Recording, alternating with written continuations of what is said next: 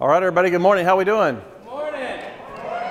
Hey, it's great to be in God's house, right? All right. For those that are still online, we love you. We can't wait to see you back. So until then, just know you're loved and missed. And that's where we are. Ed, good to see you, sir. Yes. Well, my name is Frank. I'm one of the pastors. And I hope that as you've listened to people pour out their praises to God, that it's either moved your heart closer to God or at least made you wonder, why do people come to a place like this and worship a God they can't see? And how does that happen? And all of us come to a place like this. Usually what happens is we think we have our lives under control. We think everything's working great. And then what happens is we suddenly realize that things aren't turning out the way we thought they would. And it's not so much our lives externally, it's the internal sense that spiritually something's wrong, something's missing. And we begin to look for it, and we try to fill that hole with all kinds of things, and eventually we get to a point where we realize that it's just not working. And so sometimes we come to a place like this, and we think that if we learn about Jesus, that maybe that'll be the answer. Maybe if we just gain some knowledge, things will start to fall in place. And we do. We come here and we learn every week. But what happens is, as we learn, we begin to fall in love. And it's the craziest thing. And you start to realize that the God who created you actually is with you and here and present. And so we come back every week and we just worship and we learn. And the more we learn to surrender, the more He changes us. And the more He changes us, the more we want to come back. And it's just an incredible experience. So I'm glad you're here. We're in a series about Jonah. Probably one of the most famous stories in the Bible, and probably one of the most misunderstood, or at least superficially understood story in the Bible. And one of the things we're learning is that this book is not a children's book. There's a lot of spiritual depth to it, and we're in week 5. And we left Jonah on the beach, if you remember last week. He had just been essentially vomited up by the fish, and we were grateful for that, if you remember. Because there is another way to come out of a fish, and we didn't want to see that happen. So now he's reluctantly headed to Nineveh. He's obedient, but not with a happy heart. He still hates the Assyrians, but he's going to be obedient because the alternative in desperation was not a good place to go. Obedience can be hard, can't it? I mean, often God asks us to be obedient long before He gives us the feelings to want to do it. In fact, that's normal. Normally what happens is your obedience is the engine of the train, and the feelings come later. They're the caboose. And you'll never get the feelings of wanting to obey unless you take the step of obedience, often when it's the last thing you want to do. Now, he's reluctantly headed to Nineveh. He's obedient. He hates the Assyrians. And we're going to see that God is going to bring revival to one of the most decadent, morally corrupt, despicable, pagan cities in the history of mankind. Nineveh is a horrible place, full of terrible, terrible things happening there. And it's the capital of the Assyrians, and it's as bad as any culture, any race that has ever existed, even to today. Yet God decided to bring revival to Nineveh. Now, revival brings up a lot of memories for me. I don't know about you, but when I think about revival, I picture a really hot tent out in the summer with mosquitoes everywhere. And it was hot every August. I don't know why they did it in August. And it was always for like a week or 2 weeks. They put a big tent up outside. It's really hot. The mosquitoes are everywhere. And it's next to a perfectly good air-conditioned building. I never quite understood that. And for some reason, you weren't allowed to have a revival service unless you put up a tent. And I honestly thought that revival must have been a church word for hot, mosquito-infested tent. But something happened in 1968. 1968, the church I went to was First Baptist Oak Cliff in Dallas. Right next to it was the Assembly of God of Oak Cliff in Dallas. Now, if you were raised Baptist, you were told never to go across the field over there because they do crazy things. And so what happened is that I remember Mr. Bridges, my Sunday school teacher, told us, look, you don't want to go over there. The Holy Spirit's doing things over there. You don't want to go. They dance, they do, you don't want to go. Okay, so as about an 8-year-old boy, several of us decided it was time to have a mission trip.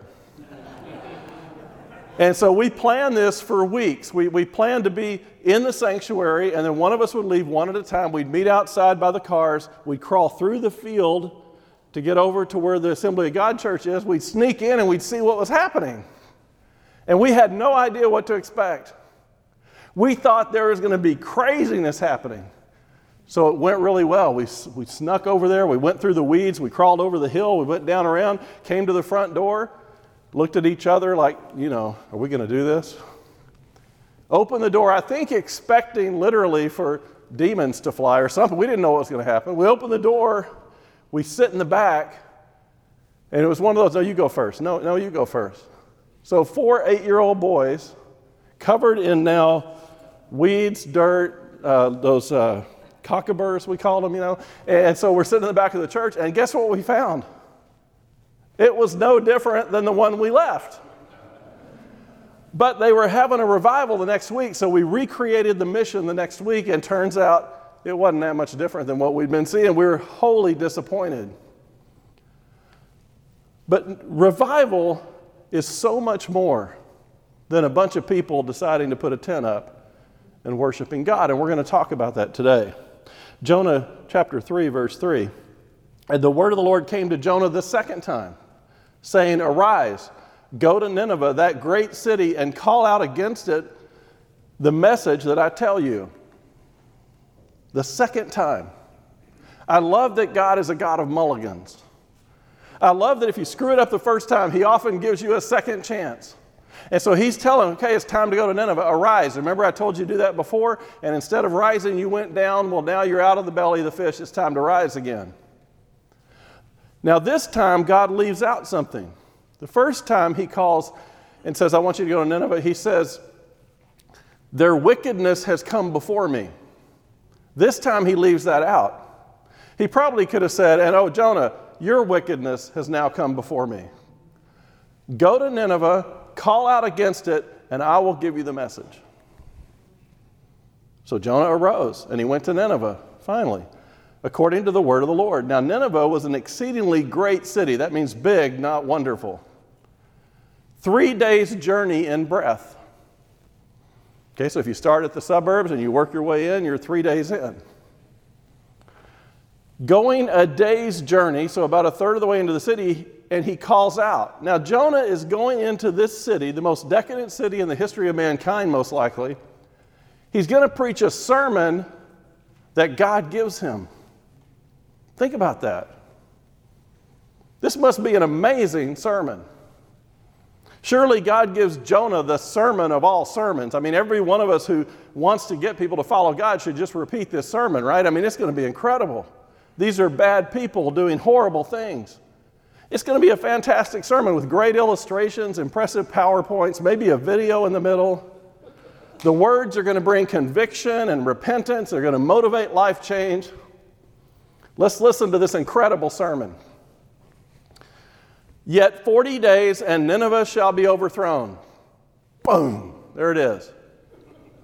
40 days and Nineveh will be overthrown. What a sermon. That's it. No mention of sin. No mention of what they've done wrong. No fire, no brimstone. What kind of sermon is this? 40 days and Nineveh's going to be overthrown. That's never going to work, Jonah. You know you got to have a key point based on Scripture. You got to make it catchy so people remember. You got to tell a story about your past so they remember what you talked about on Wednesday. You needed at least 2 illustrations, a couple of funny stories to connect your key points. Some bad wordplay is really cool. Throwing in a few song lyrics from first century rock bands might keep people awake. A video could help break it up, and at least people reset their attention periodically. You have to have an application point, Jonah. You have to motivate people to change based on the truth of the text.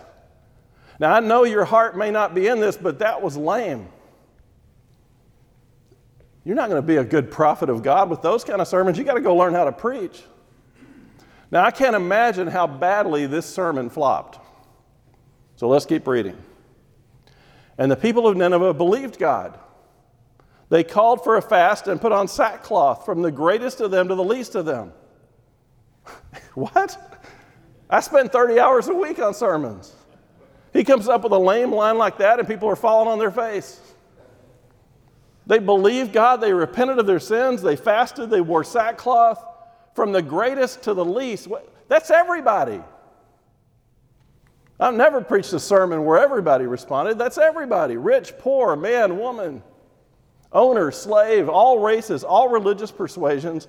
Jonah gives a half-hearted, reluctant sermon, 8 words, leaving out all the important things. Everyone? That's an exaggeration, right? I mean, traveling preachers, they always exaggerate their numbers. It's what they do. Surely not everybody.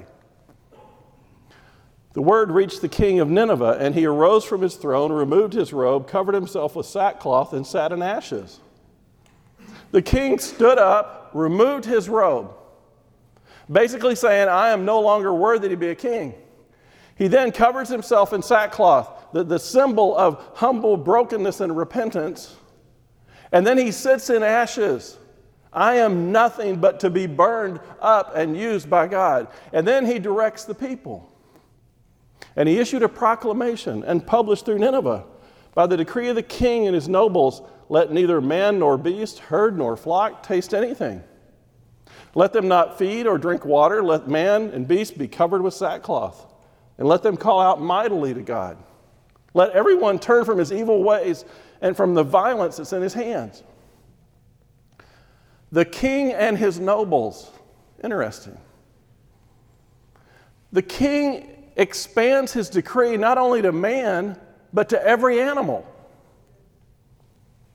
Not only sackcloth for people, but you got to find sackcloth for the animals. Call out to God. Let everybody turn from their wicked ways and the violence in their hands. That's a lot of wickedness and violence. These were horrible people. And then they say the most incredible thing. Who knows? God may turn and relent and turn from his fierce anger so that we may not perish. That's incredible. They do all this and they're not even sure it's going to work. Maybe he will. Maybe he'll pay attention to us.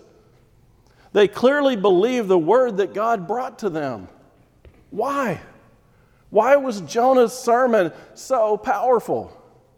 Why would the king and nobles and all the people respond in this way? Jonah walks into a city, doesn't even get downtown. He's only a third of the way in. He says, hey, this foreign God is going to destroy you. What would make them respond? One word: revival. Jonah took a baby step towards God, and God did the rest. We bend, God moves.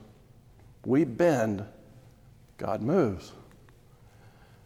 So what happened in Nineveh? Why did they respond this way? These were cruel, mean, violent people, comparable to Hitler at the peak of the Third Reich, and maybe worse. Why were they receptive to this message? This is what I love about God. This is so cool. I've been waiting all week to share this. This is so cool. Okay, so don't just stay awake for the next 3 minutes. This is so God. Because while Jonah was fleeing, God was at work in Nineveh. The Assyrians were very superstitious people. We have records of their culture. We can read about these events in their records. They were very superstitious, and from the Assyrian omen texts. So in other words, they had these texts that were kind of their scripture. And they had concerns. They were very superstitious, and they were very worried about omens. And there were 4 omens that freaked them out every time, any one of them. And if all 4 occurred at once, it was considered completely cataclysmic. The 4 omens were a total solar eclipse, an epidemic with a famine, a flood, an earthquake, or a flood or earthquake, and an invasion by a foreign army. That's what they're always looking for.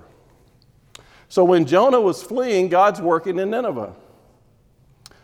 These texts give predictions of what will happen. Just to give you an example, for a solar eclipse. After a solar eclipse, and this is quoting from their book, the king will be disposed and killed, and a worthless fellow seize the throne. Another option, the king will die, rain from heaven will flood the land, and there will be a famine. Another, a deity will strike the king, and fire will consume the land. The city walls will be destroyed. So they're very superstitious people. They're watching for these four things. Now we know from comparing the timing of Jonah's contemporary, Amos, that Jonah likely came to Nineveh during the sailing months, the summer, in one of the years between 1763 and probably 1756. Okay, we just sort of know that from the records. Knowing the dates of the kings of Israel, and Judah puts in Amos's ministry from 755 to 763. Don't get lost in that. Here's the cool part. Amos 1:1. The words of Amos, which was among the shepherds of Tekoa, which he saw concerning Israel in the days of Uzziah, king of Judah, and the days of Jeroboam, the son of Joash, king of Israel, 2 years before the earthquake. There was a huge earthquake throughout Syria, Palestine, and whatever, and we know that occurred in 755 BC. It must have been memorable. They didn't even classify remember the big earthquake? Everybody remembered it. There was a huge earthquake. The great Assyrian earthquake. We know that Nineveh had a horrible plague in 765 BC. That's number 2. June 15th, 763, there was a total solar eclipse over all of Assyria. And in 757, there was a massive earthquake. Okay. The king of the Assyrians took these omens seriously. They'd seen 3 of 4. Earthquake, plague, solar eclipse. And then Jonah comes in, and what does he warn them about? A foreign army is going to come in and destroy you in 40 days. Jonah began to go into the city, 40 days and Nineveh will fall. Oops, there it is. A foreign invader is coming. They were completely freaked out. God is so cool. The pagan religions made them superstitious people. That was their weakness. God used their idol worship for his purpose, prepare their hearts for a revival message. Just like the sailors on the boat with Jonah, God was preparing them to be there in that moment. While we're thinking everything's happening with Jonah and the fish, God is over here working on the Assyrians, getting them ready for the message. Just like the circumstances that God arranged for Jonah, just like the ones in your life too. God arranged everything so that when they heard his message, it brought revival. And you may be asking, well, he said he was going to destroy him and he didn't. Does that make Jonah a false prophet? They weren't destroyed in 40 days. No, for 2 good reasons. First, God acted in consistency with his word, Jeremiah 18:7. The instant I speak concerning a nation or concerning a kingdom to pluck up, pull down, or destroy it, if that nation against whom I've spoken turns from its evil, we need to stop here for a minute. And we need to think about our nation. Let me repeat this. Jeremiah 18:7. The instant I speak concerning a nation and concerning a kingdom to pluck up, to pull down, and to destroy it, if that nation against whom I've spoken turns from its evil, I will relent of the disaster that I thought to bring upon it. Jonah's preaching was like the warnings of judgment. It's an invitation to repent. A choice to make. If not, the judgment is coming. You might as well have put, if you do not repent, these are the things that are going to happen. Second, God does judge Nineveh. It's another 150 years later. After they take over and after they rule and after they do all those things, 150 years later, recorded in the book of Nahum in the Bible, God destroys the Assyrians. Just like he promised. But until then, he's going to use them for his purposes. So it brings the question, what's revival? Revival at its core is God at work, bringing his people back, bringing them back alive spiritually. That's what revival is. At the hospital, we often revive people. God revives spirits. A revival is God's move, not yours. Revival is something that God chooses to do in a moment, in an era. And what he does is he awakens people spiritually. People who have been resisting God suddenly see the truth. It's a God thing. It's not something we do. It's something that God does. Revival is the return of life, new life for us individually, as a church, as a community, as a nation, as a world.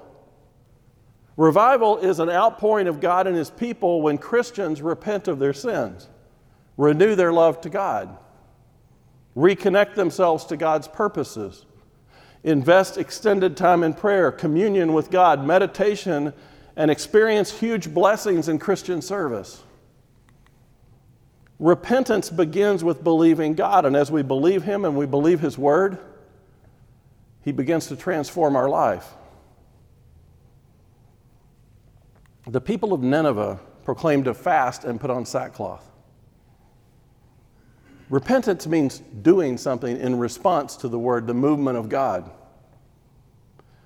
If repentance is anything, it's not business as usual. When someone repents, it means something has to change. Something has to be different about them and their lives. Repentance means crying out to God, coming to God with passion and seriousness about your sin, owning your sin, carrying the weight of what you've done, both to God and to people. You see, that's a step that many people skip in the church.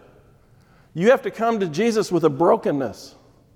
It's not just a decision to decide to say a prayer and follow Jesus. You've got to be broken in your heart. You've got to cry out for a Savior because you realize you need to be saved. If you've not had a moment where your sins have been so heavy and so powerful and so much weighing you down that you had to cry out to God, I would just ask God to move you that direction.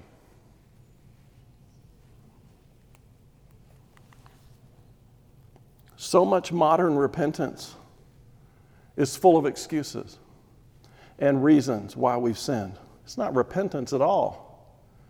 It's an attempt to justify and excuse our sins to God as if we're talking to another person.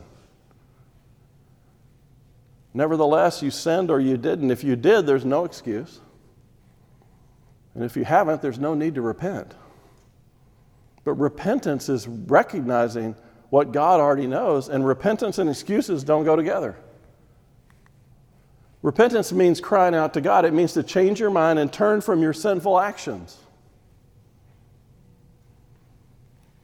Jonah could more effectively preach the message of repentance because he knew he needed to repent himself. Being a repentant sinner didn't disqualify Jonah from preaching about repentance, thank God, or I wouldn't be up here. But it made his preaching all the more effective because Jonah knows what it means to need to be saved by God, to be in rebellion, to be running from God, to stop what you're doing and turn back towards God. He understood what God is asking the Ninevites to do. Revival is a supernatural response to God's message brought by the Holy Spirit. It's a gospel bomb dropped on people. It's a spiritual resurrection that comes from God. It turns out that when revival comes, God has prepared the people. And what's happening is so clearly not the pastor or the preacher or the church. It's God awakening his people to spiritual revival. Now, there have been certain seasons called revivals when God has poured out his Spirit on people. And he promises to pour out his Spirit again on people in the end times. These times, these moments have been called awakenings. It's almost like the nation all at once had a consciousness of God and they woke up. And they began to turn towards God, and it was clearly something that was out of the ordinary. People from all walks of life suddenly are flocking into churches, and they're coming to the altar before the sermon is even done. And they realize the depth and weight of their sin, and they're broken in repentance. And they fall at the altar and just cry out to God to save them. It's an incredible moment. There are many great revivals. The first Great Awakening was in 1734. 1734, Northampton, Massachusetts. A young man named Jonathan Edwards was the pastor. And after months of fruitless labor, he reported 5 or 6 people were converted. And one was a young woman, and he wrote, she's been the greatest company keepers in the whole town. That tells you what her job was. He feared her conversion would douse the flame, but quite the opposite. 300 souls converted in 6 months out of a town of 1,000 people.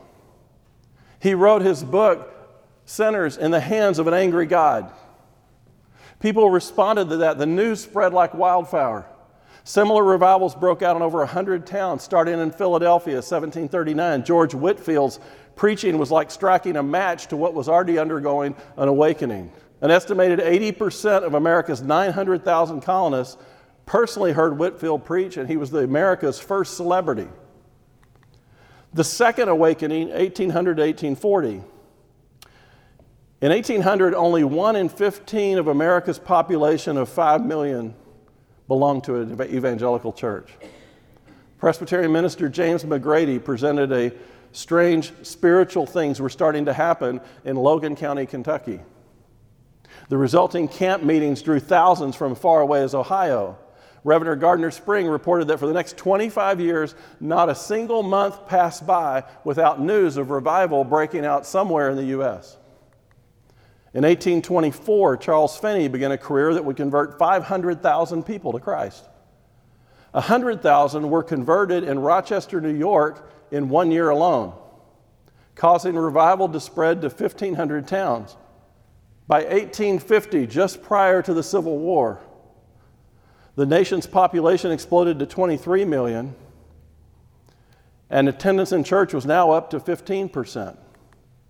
The urban revivals, 1875, Dwight Moody participated in a revival and swept Chicago. He later conducted revivals throughout Britain, converted 2.5 million people. Returned home, began revivals in the U.S. Hundreds of thousands were converted, millions were inspired. Americans were shifting away from the Christian perspective. Darwinism was beginning to come in, science was beginning to come in, humanism was beginning to move, and God had made a statement with these revivals. But the one I really want to talk about is something that happened worldwide. It was a worldwide movement of God. It was a pandemic of the Spirit. It popped up everywhere. There were hot centers all over the place. It became a crazy time where it was breaking out everywhere. It was very similar to COVID-19. It was just infecting everybody. It was going everywhere. It was known as the Welsh Revival, the Azusa Street Revival in Los Angeles, the Korean Pentecost, the Manchurian Revival, the Mizo Outpouring. It was the most extensive evangelical outpouring of all time. 5 million people came to Christ in 2 years. The Moody Bible Institute, the Keswick Convention in England, called their nations to prayer at the end of the 19th century. Soon, evangelic campaigns erupted in South Africa, Bermuda, Japan, Australia, and New Zealand. But I want to focus on the awakening in Wales that extended to the U.S. October 30th, 1904, Evan Roberts was a leader of a group of young adults in a church. He believed God had given him a vision for revival in Wales. He started praying with 17 students at his church. Within a week, parents started showing up wanting to know why their kids had changed so much. The prayer they repetitively prayed over and over was, God, bend us. Don't break us, bend us. English paper said this: a remarkable religious revival is now taking place in Logor. For some days, a young man named Evan Roberts, a native of Logor, has been causing great surprise at Moriah Chapel. The place has been besieged by dense crowds of people unable to obtain admission. Such excitement has prevailed that the road on which the chapel is situated has been lined with people from end to end. His statements have been the most stirring effects upon his listeners. Many who have disbelieved Christianity for years are returning to the fold of their younger days. One night, so great was the enthusiasm invoked by the young revivalist that after his sermon, which lasted 2 hours, can we just pause here for a minute? His sermon lasted 2 hours, okay? Did I say that? Okay, good. The vast congregation remained praying and singing until 2:30 in the morning. Shopkeepers are closing early in order to get a place in the chapel, and the tin and steel workers fill up the place in their work clothes. November 12th, the meeting at Brentag Congregational Church on Thursday night was attended by those remarkable scenes which have been at previous meetings, memorable in the life history of so many inhabitants in this area. The proceeding commenced at 7 o'clock, and they lasted without a break until 3 o'clock on Friday morning. During the whole time, this congregation were under the influence of deep religious fervor and exaltation. There were about 400 people present in the chapel when I took my seat at about 9 o'clock, the writer says. Mr. Roberts is a young man of rather striking appearance. He is tall and distinguished looking, with an intellectual air about his clean-shaven face. His eyes are piercing in their brightness, and the pallor of his countenance seems to suggest that those nightly vigils are taking their toll on him. There was, however, no suggestion of fatigue in his conduct of the meeting. There's nothing theatrical about his preaching. He does not seek to terrify his hearers, and eternal torment finds no place in his theology. Rather, does he reason with people and show them by persuasion a more excellent way. I've been to many minutes in the building before I felt this was no ordinary gathering. The preachers, too, did not remain in their usual seat. For most of the party walked up and down the aisles, open Bible in hand, exhorting each other and kneeling with a third person to implore blessing from the throne of grace. Churches packed out across the nation. 100,000 new believers in 2 years. The use of alcohol dropped by over 70%. Local taverns went out of business. Crime reduced so much that judges wore white gloves, indicating that there were no crimes of violence that day. Police became unemployed. They were no longer needed. Local mines shut down, but this is great. Local mines shut down because the mules, which ran the mine, stopped responding to people who wouldn't curse at them. They treated the animals with respect and stopped using foul language, and the animals didn't know what to do. This revival swept across Great Britain, Ireland, and Scotland, then to Sweden, Finland, Denmark, Germany, France, and all the European nations were touched by this as well. Eventually it went worldwide, breaking out in Canada, Africa, Brazil, Chile, Indonesia, Korea, and Burma. In the United States, meetings attracted many. In Philadelphia, Methodists report that 6,100 new converts in membership. Atlantic City, pastors said there were only 50% of the adults were unconverted in the city. They had converted over half their town. New York, on a single day in church, 364 received Christ. Paducah, Kentucky, First Baptist Church, 1,000 people came to Christ in just a few moments. Southern Baptist Convention reported that baptisms increased over 25% in a single year. Burlington, Iowa, every store and factory closed to allow employees to attend prayer meetings. Denver, almost every place of business closed at 11:30 a.m. as 12,000 gathered for prayer meetings in downtown theaters and halls. Every school in town and the Colorado State Legislature closed for a day of prayer. Portland, virtually the entire city shut down from 11 to 2:30 for noon prayer meetings throughout the city. Los Angeles, United Meetings attracted 180,000 people. In 1907, a small church in Los Angeles, crowds grew so fast that the church building actually collapsed. The floor collapsed. There were so many people in it. They moved to a vacated Methodist church on Azusa Street in Los Angeles.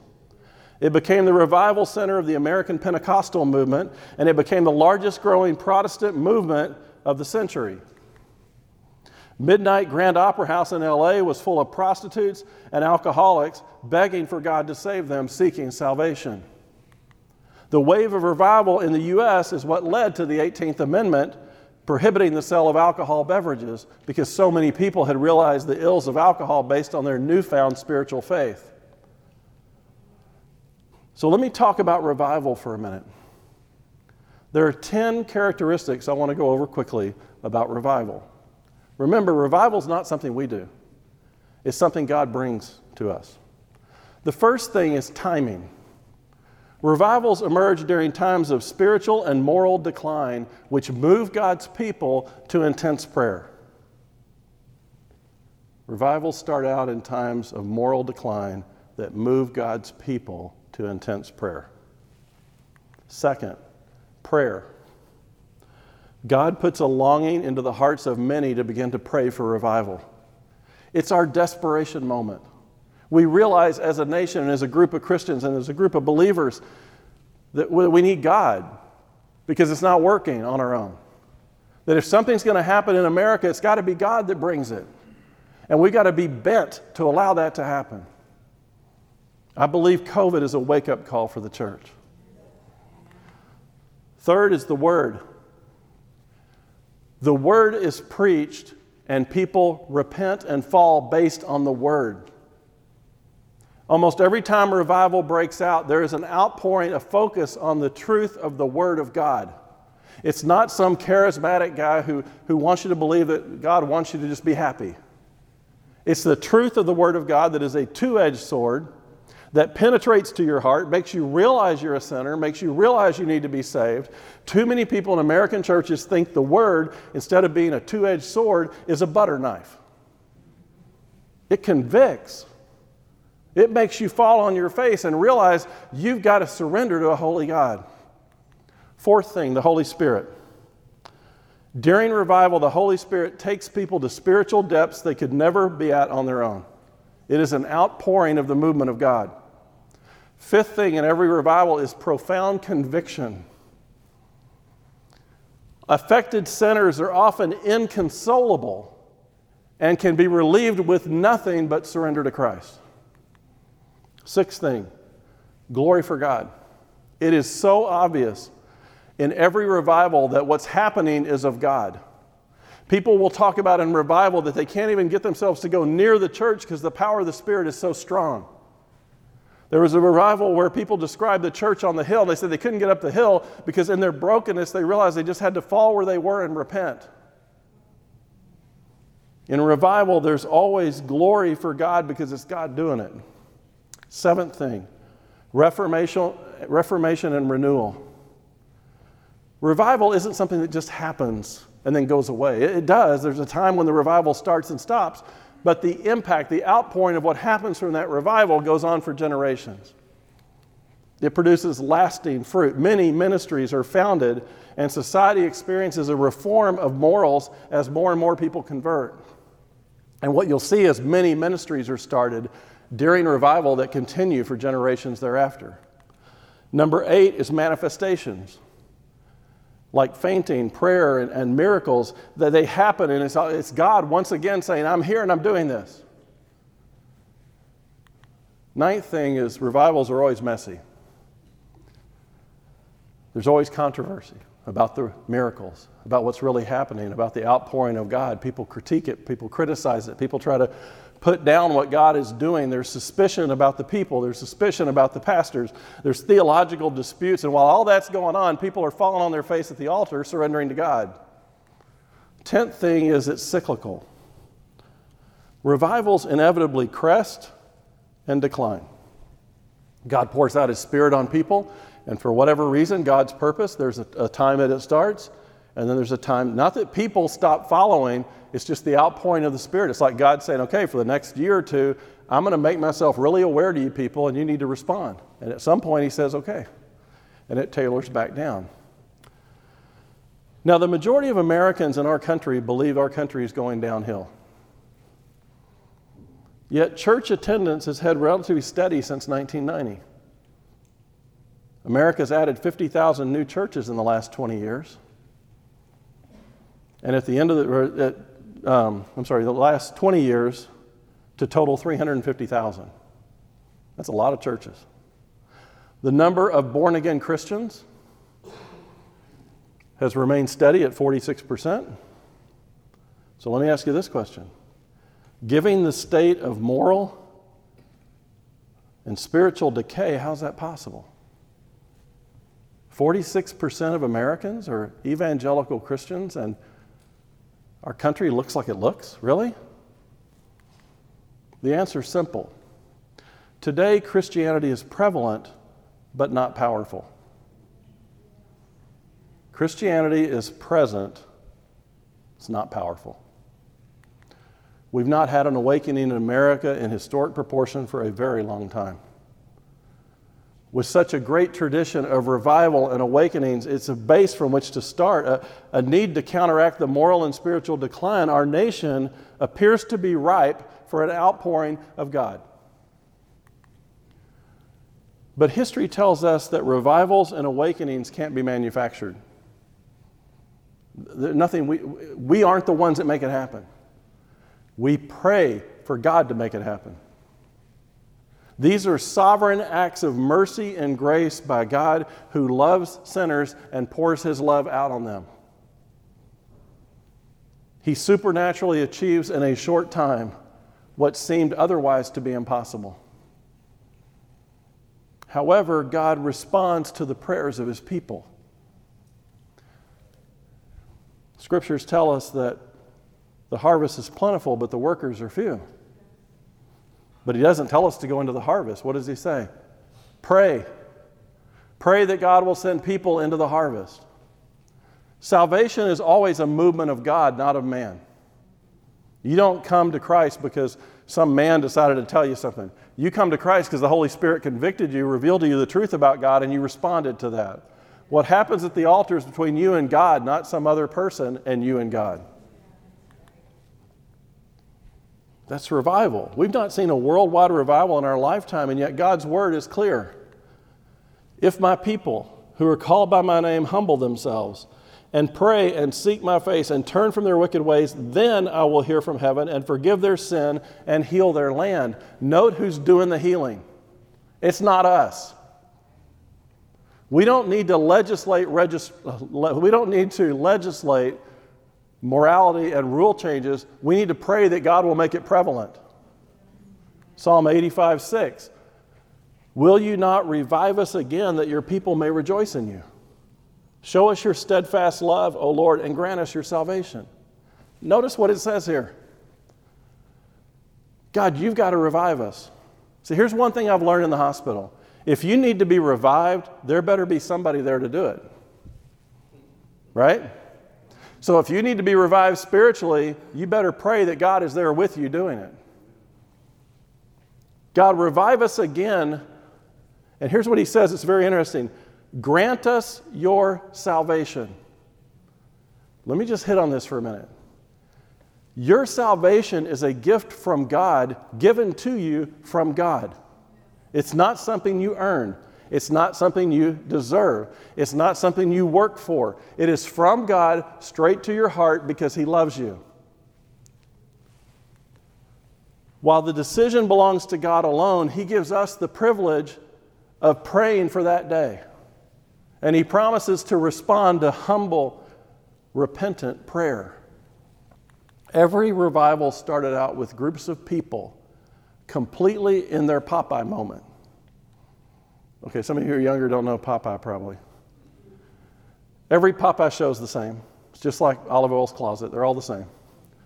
Popeye decides to do something. Brutus decides to mess it up. Popeye gets mad. Brutus is a big guy. He can't deal with him. So what does he do?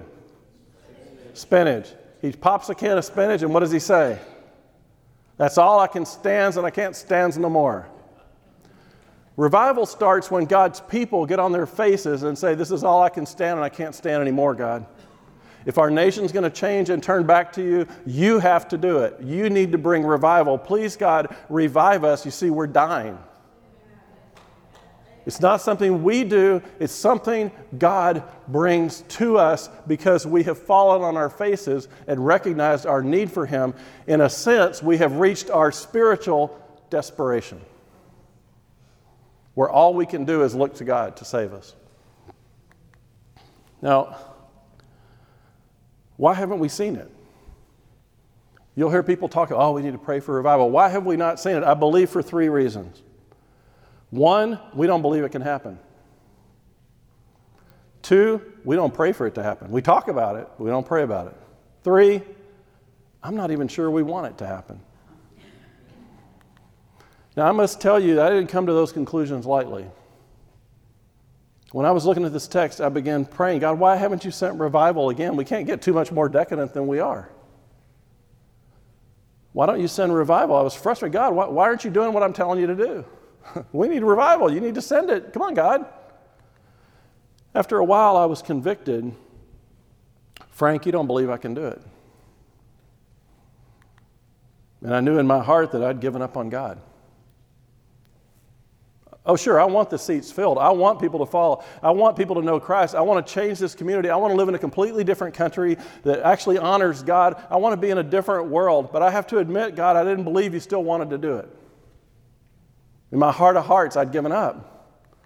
I look at our community, our nation, our world. I see brokenness all around us. Fractured families, rampant drug and alcohol use, unrestricted materialism, the worship of self, arrogance, and pride, the worship of money, people slaves to debt, trying to fill that hole in them with stuff and trying to show it off to everybody else. I look around, I see the murder of babies, violent crimes, sex abuse, abuse of spouses, violence against children, rampant disease, some of which is self-inflicted. Jesus' church looks nothing like him. A political process nauseates me in both directions. And a society of victims are easing their pain with prescriptions and excuses. And truthfully, I've been so focused on end times that I just assume God's winding this thing down, instead of believing in my heart of hearts that maybe, just maybe, these times are to set us up for one of the greatest revivals to ever occur in the history of mankind. I am passionate about seeing people come to Christ. But there's a sense of urgency about the end times. And I have to admit that I believe that maybe God had just decided not to change things, that maybe revival wasn't going to happen, and maybe we've just gone too far. And in the process, I grossly underestimated my God. And God broke me about this. I had to get on my knees and tell God, I, Frank Burns, your pastor, had given up on him. And that I didn't really believe he was going to bring revival.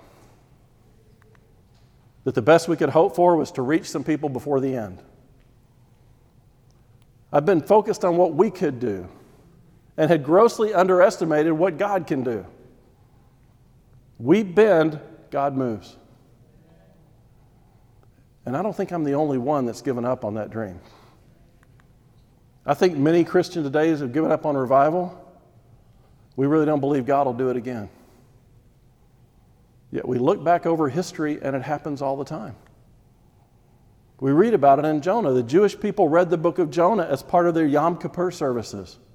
It reminds them that no one is beyond God's hand, and it reminds them that God brings revival. Every year, the Jewish people on Yom Kippur, the High Holy Day, they read Jonah. Why? To believe again that God will bring revival to the people. We read about revival in the first church as they preached and 3,000 came to know Christ. The early church turned the world upside down. History reflects many revival movements of the Christian church. The Wesleys brought it to England, Jonathan Edwards in the colonial America, Finney brought it to New York, Evan Roberts, the Welsh revival. It would be nice if it happened, but do we really believe it will happen? You see, God says if you pray and you're not praying in faith, you're wasting your time. So what are we to do? Well, the first thing we got to do is repent. Confess to God that we've really underestimated what He can do and what He will do and what He may desire to do in our world. The next thing, we must pray. Moody said this, every great work of God can be traced to a kneeling figure. Every great work of God can be traced to a kneeling figure. But we can't pray doubting or lacking faith. I said there are 3 reasons we don't see revival. We don't believe it can happen. We don't pray for it to happen. Deep down, we may not want it to happen. You say, what, you don't want it to happen? Committing to revival is inconvenient, by the way. In Acts, the early believers committed themselves to prayer. The Welsh revival started with 17 students at a prayer meeting that went on for hours and days, and nobody wanted to go home because they could feel the presence of God. And then when they got home, they came back to start it up the next evening. Did you notice why the businesses and schools were closing all over the world and amazingly all over America so they could pray at noon? And those prayer meetings lasted hours. There wasn't worship music, there wasn't teaching. People came into empty churches and began praying. They prayed specifically believing that God could do the impossible. They held on to his scripture that says he will heal his land if people will repent and turn. Acts 4:30. And when they had prayed, the place in which they gathered together was shaken. And they were all filled with the Holy Spirit and continued to speak the word of God with boldness. Have you ever prayed so hard that the ground shook? Revivals come at unusual times in unusual places, and they are inconvenient. And honestly, I think too many believers are too comfortable and cozy in their salvation, and it's just too easy to wait until the end. How do you know that? I did it. It's so easy to get comfortable. It's so easy to go through the motions. It's so easy just to come here every week and just do our thing and talk about how one day we ought to invite people here and how one day we ought to fill up these seats and how we ought to start praying for people to come to know Christ. But deep down, we're just hanging out, comfortable and cozy and not broken about other people. We need to be praying to God not to bring the rapture, not to bring the end times, but to postpone it so we can save more people. We have to have in our heart of hearts, above everything else we do, a desire for God to bring revival to this place. We need to quit complaining about what's going on out in the world and start doing what God's told us to do, which is to get on our faces and ask God to pray. Ask God to move, because we can't fix it. It's gone too far. Jonah 3:10, when God saw what they did, how they turned from their evil way, God relented of the disaster that he said he would do to them, and he did not do it. I believe that God wants to bring revival to Remnant. I think he wants to bring it to Sarasota. I think he wants to bring out revival again. The worldwide Welsh revival started with 17 students on their face. I dream of a day when every business in Sarasota closes for noon prayer. When every church is so packed out that the building can't hold them and they spill out into the streets. When churches get far more concerned about reaching the people than figuring out what to do with their buildings. I dream of a day when Planned Parenthood shuts down not because abortions are illegal, but because God brought revival and nobody wants one. I dream of a day when police have nothing to do, courts are empty, and bars serve mostly food.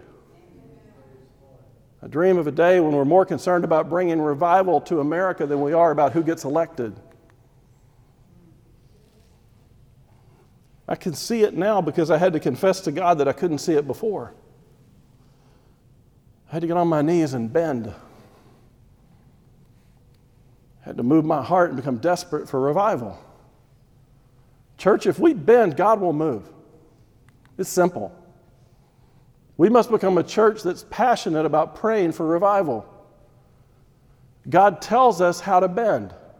If my people who are called by my name humble themselves and pray and seek my face and turn from their wicked ways, then I will hear from heaven, I'll forgive their sin, and I'll heal their land. Jonah took one baby step of obedience, and God brought revival to the Ninevites even when Jonah still hated them. If God can bring revival in Nineveh with no better representative than Jonah and no more gospel than he preached, certainly God can do the same for the United States. But many of us first, we need to confess that in our hearts of hearts, we've given up on God to actually change our world and our nation. We think change comes through an election. We think change comes through politics. We think change comes through how we handle certain circumstances. And yet God says, I'm God. I turn the heart of the king the way I want to go. We need to see a day when whoever we elect is in sackcloth and ashes crying out to God. Maybe you didn't believe it could happen. Maybe you haven't been praying for it to happen. Maybe you don't want to be inconvenienced. I don't know. My people humble themselves, pray, seek my face, turn from their ways. We bend, God will move. Let's pray. God, I thank you that you didn't leave salvation up to our efforts. I thank you, God, that you're right now, as we're talking about this, preparing the hearts of people who are going to find Jesus. That while we're trying to figure out what to do, you're just waiting for us to pray and acknowledge that you're the one that does it. God, forgive us when we don't believe you. Forgive us when we sit back secure in our salvation and don't break for those who are yet to be saved. Forgive us, God, when we want to see the end to come, realizing that there are people who don't know you. God, please postpone the rapture until we can work for you. Many of us have family and friends and others that we so desperately want to know you. God, would you bring a move? I get asked all the time, pray for my son, pray for my daughter, pray for my family member. They don't believe in you. God, would you drop a love bomb on them? Move your spirit. And God, would you make us a people who pray? God, we want to see the world change. I can't imagine anything more exciting. I hear people talk about all the time how great it would be to be the generation that sees the rapture. I want to be the generation that sees the third awakening. God, we pray for revival. We pray for a movement. God, we're going to bend. We're going to bend out of our convenience. We're going to bend out of our self-arrogance. We're going to bend out of the comfort of our salvation. Break our hearts, God, for what breaks yours. Move this little church to do everything you desire to change this city, this world, and to reach people who don't know you. We love you. We ask it all in Jesus' holy name. Amen. We are going to set up a time. I don't know when it is yet because I got to figure that out. Maybe Wednesday nights where we're going to meet here as just to pray. No music, no teaching. We're going to be here. We're just going to pray. Wednesday night, I think 6 o'clock. Okay? Between now and then, I need you to do some personal work with God. If you don't believe God can bring revival into our community, please stay home until you do. I say that with all the love I can say. If you're attending just because you want to attend and say you were there, that's really cool, but you better bring your heart praying for revival. If you're not broken for people to come to know Christ, just stay home. It's okay. Ask God to work on your heart. Because here's the reason.